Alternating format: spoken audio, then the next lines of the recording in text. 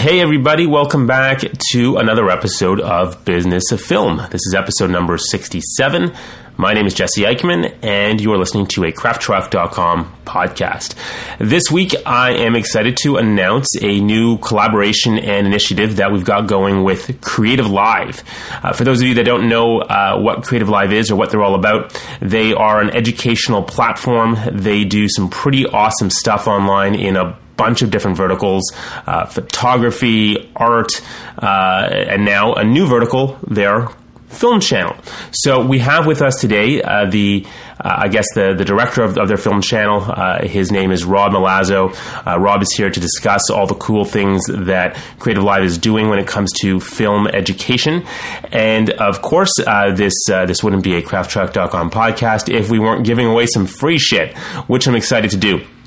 Rob and the folks at Creative Live have graciously agreed to give us and to give out, some snippets from some of their online Creative Live programming that they've done. And we talk about that in the show, but you can check out all the free and cool giveaways that are related to this episode at crafttruck.com/BOF67. And so let's just jump into it right now with Rob Milazzo from Creative Live. But wait, there's more. I almost forgot to say, and this is actually kind of important, there are no affiliate links with respect to Craft Truck's partnership with Creative Live. So just so you know, everything that we are putting out is free to you, our listeners, and there is no, monetary upside for us. But I do very much believe in the Creative Live platform. I believe in their brand. I believe in everything that they're doing. So I do feel that this episode in particular not only offers some pretty cool insights into their film channel and what they're all about, but also, and I think this will come through with everything that Rob says, these guys are passionate about film education, and that's totally cool. So here we go once more with episode number 67. So away we go. This is pretty cool. I got to tell you, this is awesome. When you guys reached out to us, I was pretty stoked because you guys have an amazing brand, Creative Live. It's awesome. So this is, I guess, the first of what will be, I hope, a long collaboration that Craft Truck has with Creative Live. And Rob, I'd love to introduce you to our audience. Rob, maybe you can just take a little bit of a moment and tell our audience who you are and what you do. Sure. Well, thanks for having me. It's exciting to talk more about film education and information. And it's funny because I think film education always mirrors sort of what's going on in the film world. And as terrestrial film watching is changing, it seems like film education is changing with it. But that said, I'm the head of the film channel here at Creative Live, based in San Francisco. Creative Live essentially is an online learning platform, and within the platform we have different channels. Essentially the channels are like departments within a university. So we have a design channel and a photo channel and a craft channel and a money and life channel and an audio channel. And I was hired to start the film channel. My background is in filmmaking as a filmmaker and a film instructor, and I've sort of recently become a film architect where I've been building programs of film information and education. And Creative Live, we started within this calendar year, January 2015, was our first class. It was a producing class with Michael Gottwald. Michael was one of the producers on Beasts of the Southern Wild, and he taught a producing class, an indie grassroots producing class. So that's kind of the miniature model. We bring in industry professionals and professional teachers. So, you know, the secret, not so secret, is you don't have to be a traditional teacher to teach for us, which I think is exciting for students, because I think, you know, the idea that I always tell my students, you don't have to be in a school to be a student. And the corollary to that is you don't have to be a kind of a professional teacher to teach. You sort of need an informed viewpoint and a willingness to say what's on your mind, and a generosity to impart that. So that's kind of what education is. And now more than ever, it's online, frankly. It's a lot of, if you just looking at the business of education, aside from film, a lot of big online platforms are being bought and sold really quickly for large sums of money. So it just, aside from the capitalism of it, the trend is that people are learning through their computer, and that's sort of where we jump in, I guess. Yeah, and I definitely want to get into all of that. But before we do, it's my understanding that you actually came to Creative Live from a film background itself as well. So, which is kind of cool, because some people will come to, I guess, the sort of business development that you're doing on behalf of Creative Live, not necessarily knowing what it's like to be in the trenches, but you've been in the trenches. Is that correct? Yeah, and it's interesting. When I was while you were asking that, I was thinking about when I was a college student, and I think what happens. It seems like in life, we certain decisions are reactive as much as they are active. I used to sit in college classes and think, damn, I could teach. Or if I taught, this is what I would do and what I wouldn't do. So to go back to the artistic trenches, when I left university, when I graduated, I started as an assistant on sets, sort of a director's assistant. I worked for David Mamet and Mike Nichols and Sidney Lumet, and learning from them. That was sort of my school, and that kind of. All right, hold on. You just threw down like three of the biggest directors and influencers in maybe the history of cinema. So before we talk about Creative Live, we'll get back to Creative Live and what you do in just a minute. Yeah, sorry, I want to know what you did for David Mamet. Well, I'll look at it in an abstract way than a literal way. When I left university, No. I want a literal way. Literal. I mean, I can only disclose so much. But I was his assistant on sets for about 2 years, and that was everything from the practical to the impractical to the hey, do you think this is funny, to the have you read this book? I mean, Dave was really, and is, really generous intellectually and artistically. So I was there, while that was going on for a few movies. And which movies, if you don't mind my asking? State and Maine. Oh, brilliant. Oh. Which is his Preston Sturges film. And I also witnessed a lot of other development he was doing. At the time, it was Hannibal. He was the original screenwriter on Hannibal, the Ridley Scott directed film. And just, at that time, it was like faxes. To see the faxes that Ridley Scott and Dave would exchange was, that was better than any 12-week. That must have just been golden. That is just priceless. So what did you learn from him? What were your takeaways? You know what I learned? I think film is as much about the act of making a film has as many human elements as it does artistic elements, arguably more. And the example I would use is Dave knew everyone's name on the set, everyone, and he was active in that engagement. He was an active social engager. So I think being on a set, there are different stages of what I learned, but vis-a-vis learning, what a filmmaker does. And that's another thing I learned from Dave. Dave would tell me, he's like, they're always looking at the director. Whether the director knows what he or she is doing or not, they're always looking at you. And I think that's an important lesson, that the director is a kind of de facto leader. So that, look, I could go on and for days and tell you what I learned, but those were some of the things that really popped up to me, frankly, as it relates to education, because I think, not to get back to Creative Live or not, but, teachers are leaders. And Mamet, it's funny, Mamet always decried education, but to me, he was my greatest teacher. Oh, for sure. So it's weird. That's the thing. You don't have to be in a school to teach either.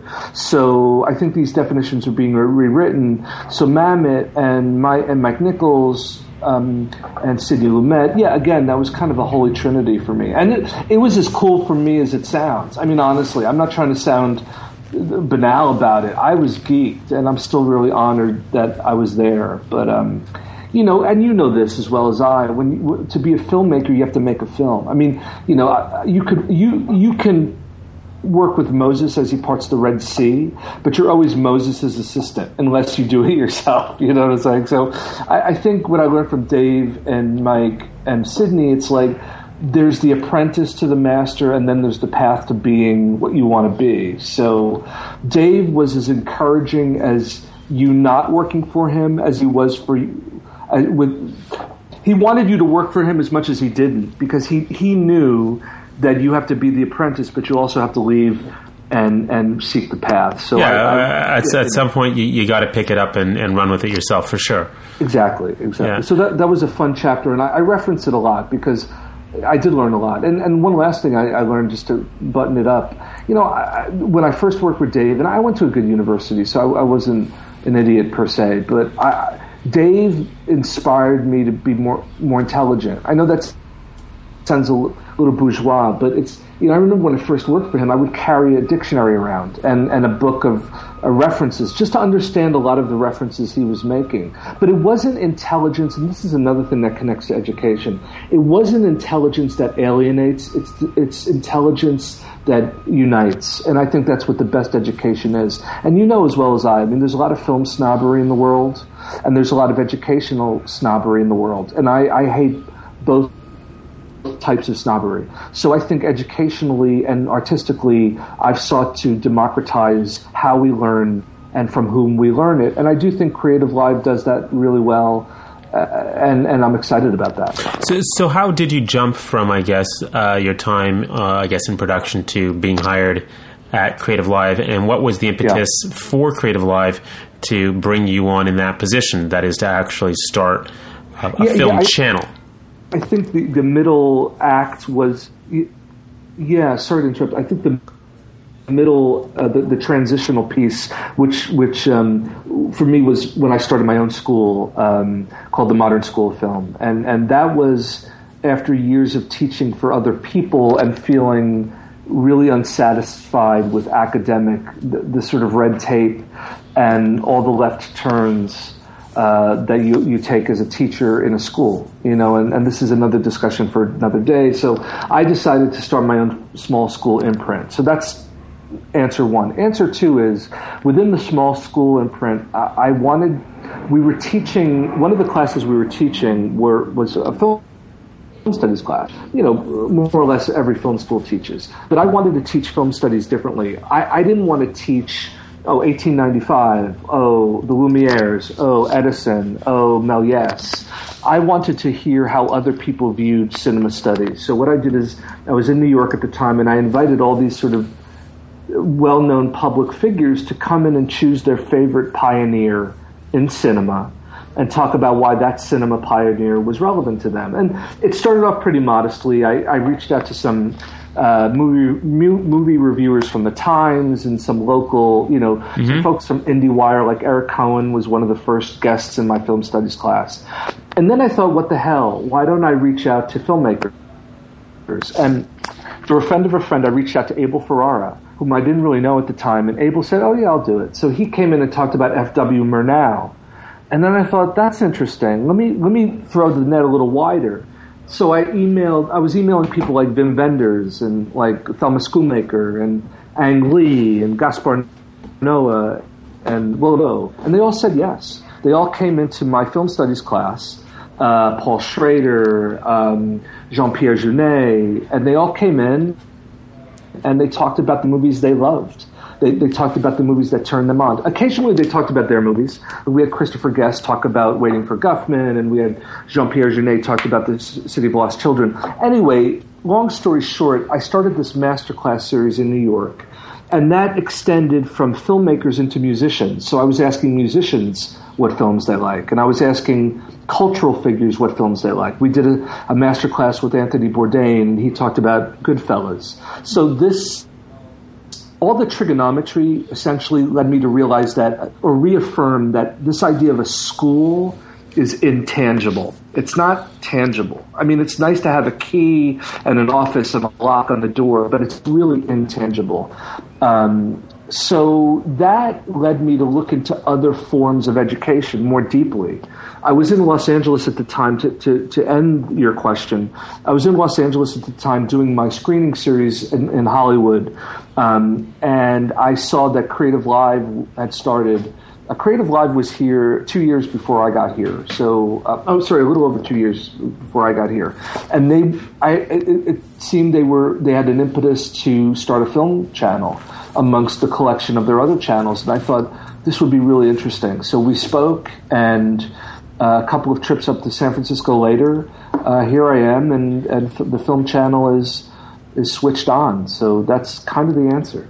So the film channel itself, I mean, first of all, before we actually talk about the details of what the film channel, what you want to accomplish from the film channel, it's like any other Creative Live programming offer, which is anybody can watch the stuff or the speakers on Creative Live, quote unquote. It's free to the world. But like anything else that has to be monetized on the internet, if somebody wants to look in the back catalog while it's not live, then they can pay whatever it is, $30 or $40, however much it is for looking at any individual course or speaker or series. Is that do I have that about right? Yeah, that's essentially the silhouette. I mean, if I look at the nuances, I think some of the nuances, and again, you know this as well as I, it's like when I think of film education online, or the common wisdom of film education online is a 5-minute YouTube tutorial on how to put a dissolve in your timeline.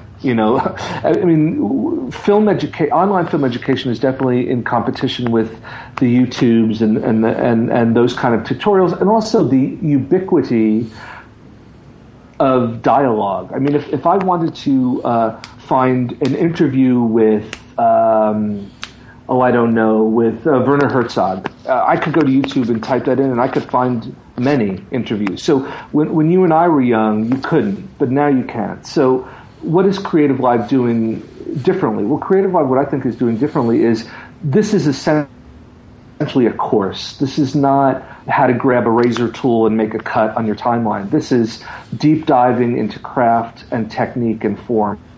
To me, it's like owning the best film manual you could ever own, depending on the topic. Now, are you planning on creating these vertical segments on Creative Live film channel? Like, is there going to be a bunch of producers talking about film or a bunch of distributors talking about film? Or is the whole thing supposed to be one integrated grand master sort of course, for lack of a better word? It's one channel or one vertical, to use your word, which is the correct word. And within vertical, there's sub-verticals based on topics. So let's say you came to Creative Live and wanted to learn film producing. You would see different producing classes, but based on subject matter.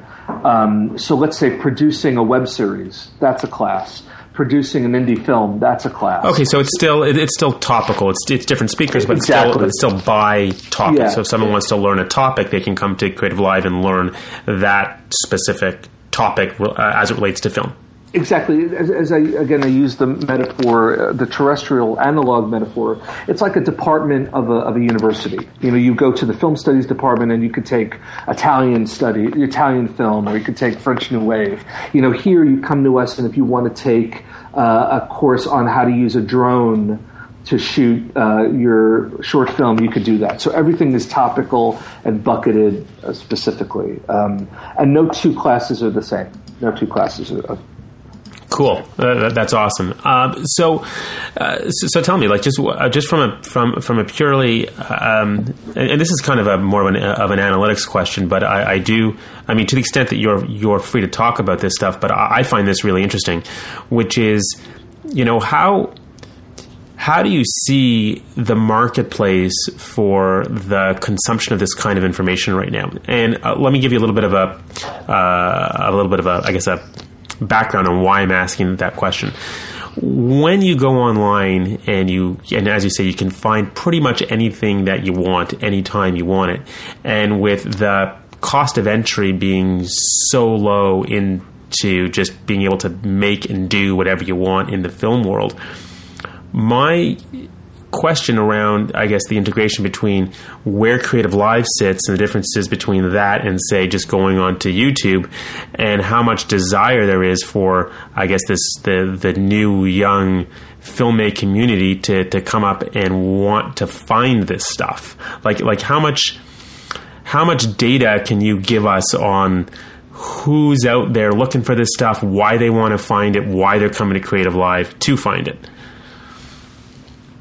I can give you some anthropological data, which is unofficial and is not numeric. And what I mean is this: I think Creative Live is a kind of it's a totem that sits in reaction to or in the light of the university space, not the YouTube space, in the sense that. Oh, that's interesting. That's interesting. Yeah. Go ahead. And so. I'll paint a couple of different social studies maps for you. If you're living in a part of the United States that maybe isn't, and let's say economically you can't go to university, or just emotionally you don't want to go to university, and the equivalent, the antidote or the answer to that could be the best cinematography course with the most details that you can accrue, and that's not a YouTube tutorial. So there's a great deal of hunger for patterned cause and effect Gestaltian learning, a la a university, without going to the university.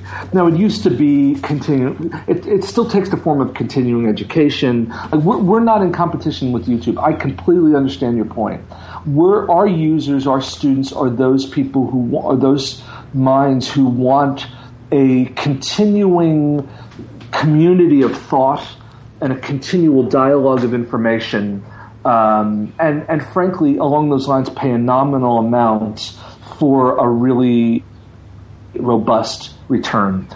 That's thought one. Another thought I would offer up in the question is, I've done a lot of teaching overseas. I say with great humility, I've seen the world through film education. And it's one of the great gifts of film education, being able to do it in other countries.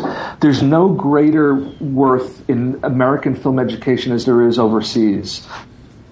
The students are so hungry for as much context, point of view, left brain and right brain data on how films are made, or how they're distributed, or how they're kickstarted. So I do think there's also a market overseas for U.S.-based, deep diving, deeply thought, deeply chiseled education that's not apparent when you go online, now. In the sense that I know it. I think some of the greatest centers of worth for film education are places like South America and India and the Asia and the Far East. I get more emails from students beyond the borders of the U.S. than I do within the U.S. Well, yeah, I can just tell you, like a large percentage of our audience comes from outside North America. I mean, the largest is, of course, Canada and the United States, but that kind of goes without saying, just in terms of that's kind of the hub for this sort of stuff. But in order, it's kind of like I'm sorry. In order, it's kind of like, I don't know, Canada. Well, not really in order, but like the top three: the U.S., Canada, the U.K. But outside of that, a huge percentage of the people that just come to visit our site, that check out, and enjoy this podcast, are from other centers all around the world. So I definitely am tuned into what you're saying about the need and desire for people to want to have this kind of information. There's no question. I will also say this, and I think I may have buried the lead on your answer. I also think with online education, with the YouTube tutorial of it all, which I love, and I don't begrudge that or bemoan it. I use it in my work because it can be really handy depending on where you are.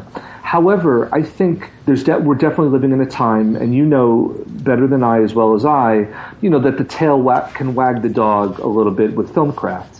And it can be, just tell me what camera I need and I'll do the rest. And I think our constituency, our students want what I call left brain, right brain. They want technology with an informed artistic point of view behind it. So just to go backwards a little bit to another question you asked, what I've done strategically thus far is I want to bring in instructors who are in a way more top heavy in terms of the artistic point of view piece, because I do think technological tutorials are ubiquitous, or even more so. I mean, they're beyond, and that's great, and that's fine. I'll give you an example. It's interesting. I want to hear that example, but certainly but before you tell that, what you said just kind of triggered something in my mind, which is that technical ubiquity that you can find to a certain extent in the YouTube verse doesn't really transfer to any of that, and I'm going to use the word that you use, which is that anthropological or more ephemeral type of information that you get from just listening to great people talk in depth in their specific topic. Like, you're never going to find a distributor giving away the secrets of distribution on a YouTube channel. You just won't, because this stuff is, it's like black bag, black ops type of information. Like, you nailed it. You nailed it. Yeah. That's the whole reason why. That's the whole reason I do this podcast. Is like there's like a secret ninja craft to trying to get people to just spill the beans on some of this stuff, and it's impossible. I think people in our business, and they can be territorial, and we could think we're hiding government secrets, and that's not my ethos, and that's not. I'll give you an example. You're right on. We did a course not too long ago with Jim Deneau, he's really respected cinematographer. He shoots with Jay Roach, and he's shot with Stephen Frears, and he shot some of Silicon Valley with Mike Judge and all that stuff. And he also shot Boys Don't Cry and Raising Victor Vargas. And what he did in our class was he showed the students how he shoots coverage, but also as part of the class he availed the equipment list he used on Boys Don't Cry.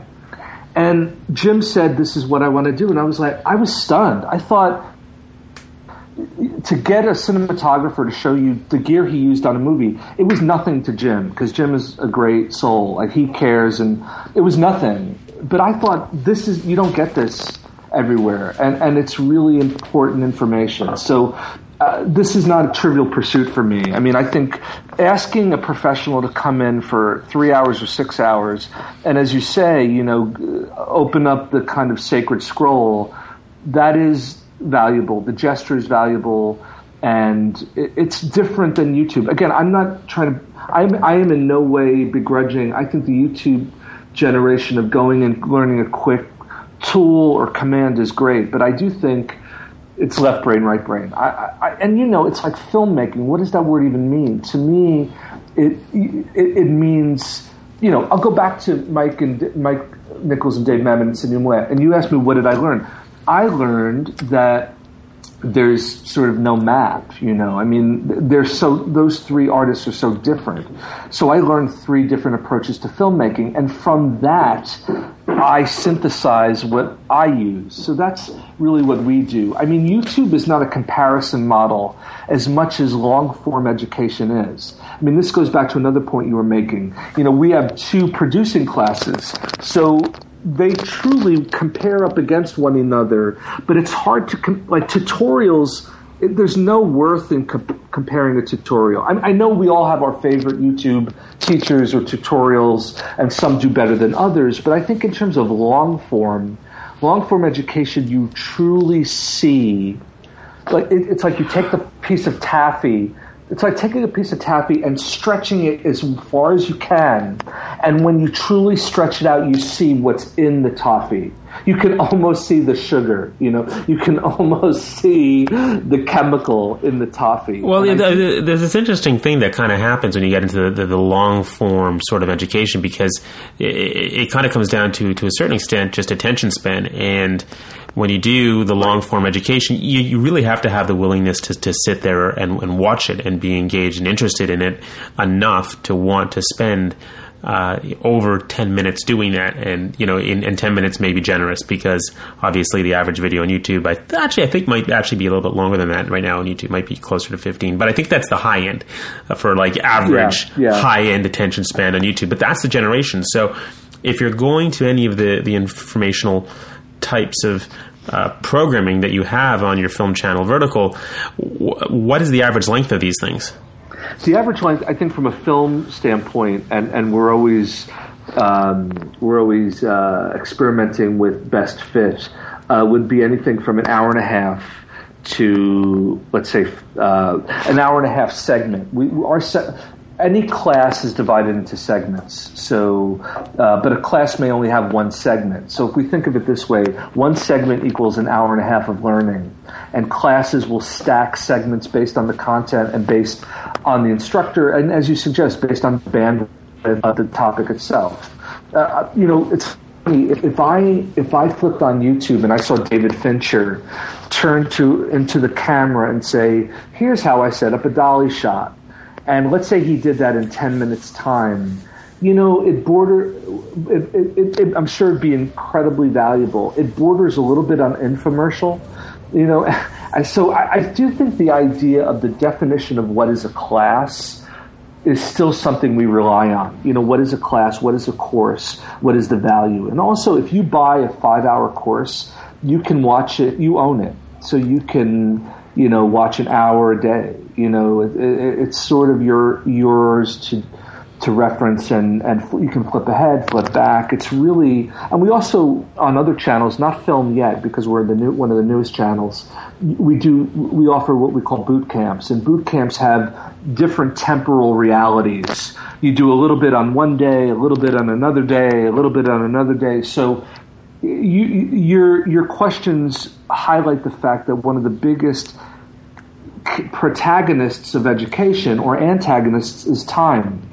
It's also, when you're in university, when you're picking out your courses, you're thinking, do I want a class Monday at 1 p.m.? You're always thinking about time, So we think about time very carefully, but also we trust our audiences in the sense of they want information. We've never been criticized for not giving enough information.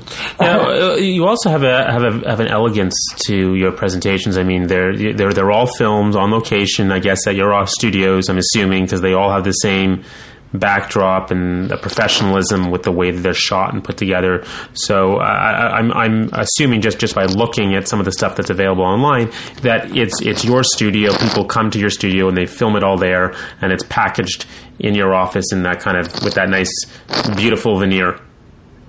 Yeah, that's it. We also have a very modest and loyal number of film students, or students who are in the class. So the class is, the instructor is teaching 2 students in the class, and we're shooting that experience with 2 cameras or 3 cameras, depending.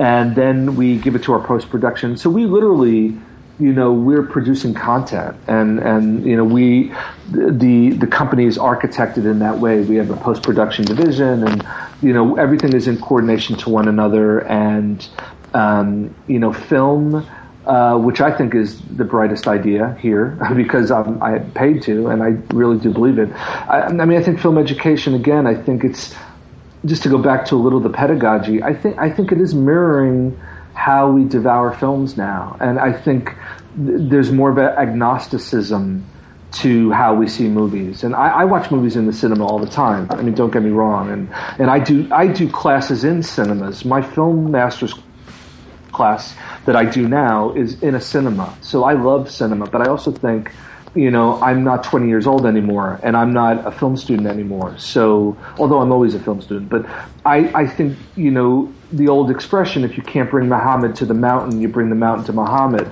So I think film education now is bringing the mountain to Muhammad, and I think it's working. It's working. That's awesome. And so just because I want to be able to offer those people who are listening to this some goodies and some things that they can look forward to, you've been kind enough to forward us, I guess, just a few things that we're going to be able to share with our audience. Do you mind if I kind of talk about some of those things here right now? Not at all, my friend. Fantastic, because I was going to talk about them anyway, so I hope that I hope you're on board with this. Well, first off, there's 2 classes that are coming up that I want to highlight that will be out just following when this podcast goes live. So we are recording this podcast, we are recording this podcast on the 13th of May, and coming up in the Creative Live, I guess this podcast will go live on the 19th, and then on May 20th, so if you're listening to this right away, there is a modern film composing seminar which you can watch free at 9 a.m., and that's with the Blair Brothers. I checked out. There'll be a link to that on our podcast page for this, which is going to be episode number 67. So if you go to crafttalk.com/67, you'll see a link to check out the modern film composing, tutorial or educational class with the Blair Brothers, and they do awesome stuff. You should check them out. It's going to be absolutely free if you are there watching it live. And then the following week, May 27th, a personal favorite of mine, Emily Best. We've had Emily on the show. You can check her out on the Business of Film podcast as well, if you want to just get a little precursor on who Emily is and what she does. But she's one of the modern day gurus on crowdfunding. Her tutorial is going to be crowdfunding your film, and she runs Seed and Spark, and you can check that class out May 27th at 9 a.m. Sorry, is that 9? Sorry, that's 9 a.m. Pacific time, right? Correct. Yeah, 9 a.m. Pacific. So those are two of your most recent upcoming classes that you guys can check out for free, and I hope you do because they're awesome classes. And then you also sent us a few links to some videos, which are really awesome, and we're going to put up all these videos on our website, which you can also check out absolutely free. Each one of these videos is about 10 minutes long, and I've watched them all, and they're awesome. The first one is called Pick the Perfect Camera for Your Movie, and that one was by Jim Deneau, right? Yeah. That one's really cool. So if you go to, again, crafttrack.com/BOF67, you're going to get these three movies for free, which Rob has graciously allowed us to put on our website. So you get Pick the Perfect Camera for Your Movie. You will also get Making Movies with Alana Douglas, a seminar that she calls the Roulette Wheel of Insanity. By the way, Alana is absolutely hysterical. She is so funny on that, and she has so many interesting things to say.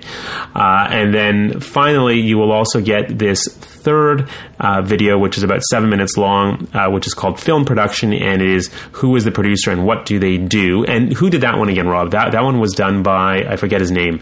That one, that was Michael Gottwald, one of the producers of The Beasts of the Southern Wild. Yes, thank you. Sorry, it escaped me. Okay. I'm reading off a list, and I didn't have the names. No, I'm impressed by all the details you're getting in. So no, well, you know what? The reality is, if we're going to come on and we're going to do a 40-minute discussion about Creative Live, I want to make sure that the people who are listening to this are leaving with somewhere to go, something to click on, and something that they can get for free, so they can at least start down what I think is a really interesting and incredible journey that you guys are allowing filmmakers to take part in. So before we, I guess, depart for the day, do you have any last words for our audience? Anything that you want our audience to, I guess, take away with about either Creative Live or about the business of film? No, I think Creative Live and the Film Channel is sort of, not sort of, I don't want to qualify it. I think we're redefining education in a sense, and I think it's about time. Frankly, whether it's on the internet or on the moon, I think education needs an overhaul. I think the way we give information, the way we teach, the way we communicate, it's all a spectrum. And I've always believed, and I've always been fortunate that one can understand the changes in our humanity vis-a-vis the changes in how we've made films. I mean, maybe I'm wrong, but I hope I'm not. So I really think we're at a point now that Creative Live and other forms of education should be looked at as or at least one should keep their mind open to, them as a launching point. Because it's funny, a lot of the filmmakers I've loved, as you know, film school, that term elicits a polarizing reaction.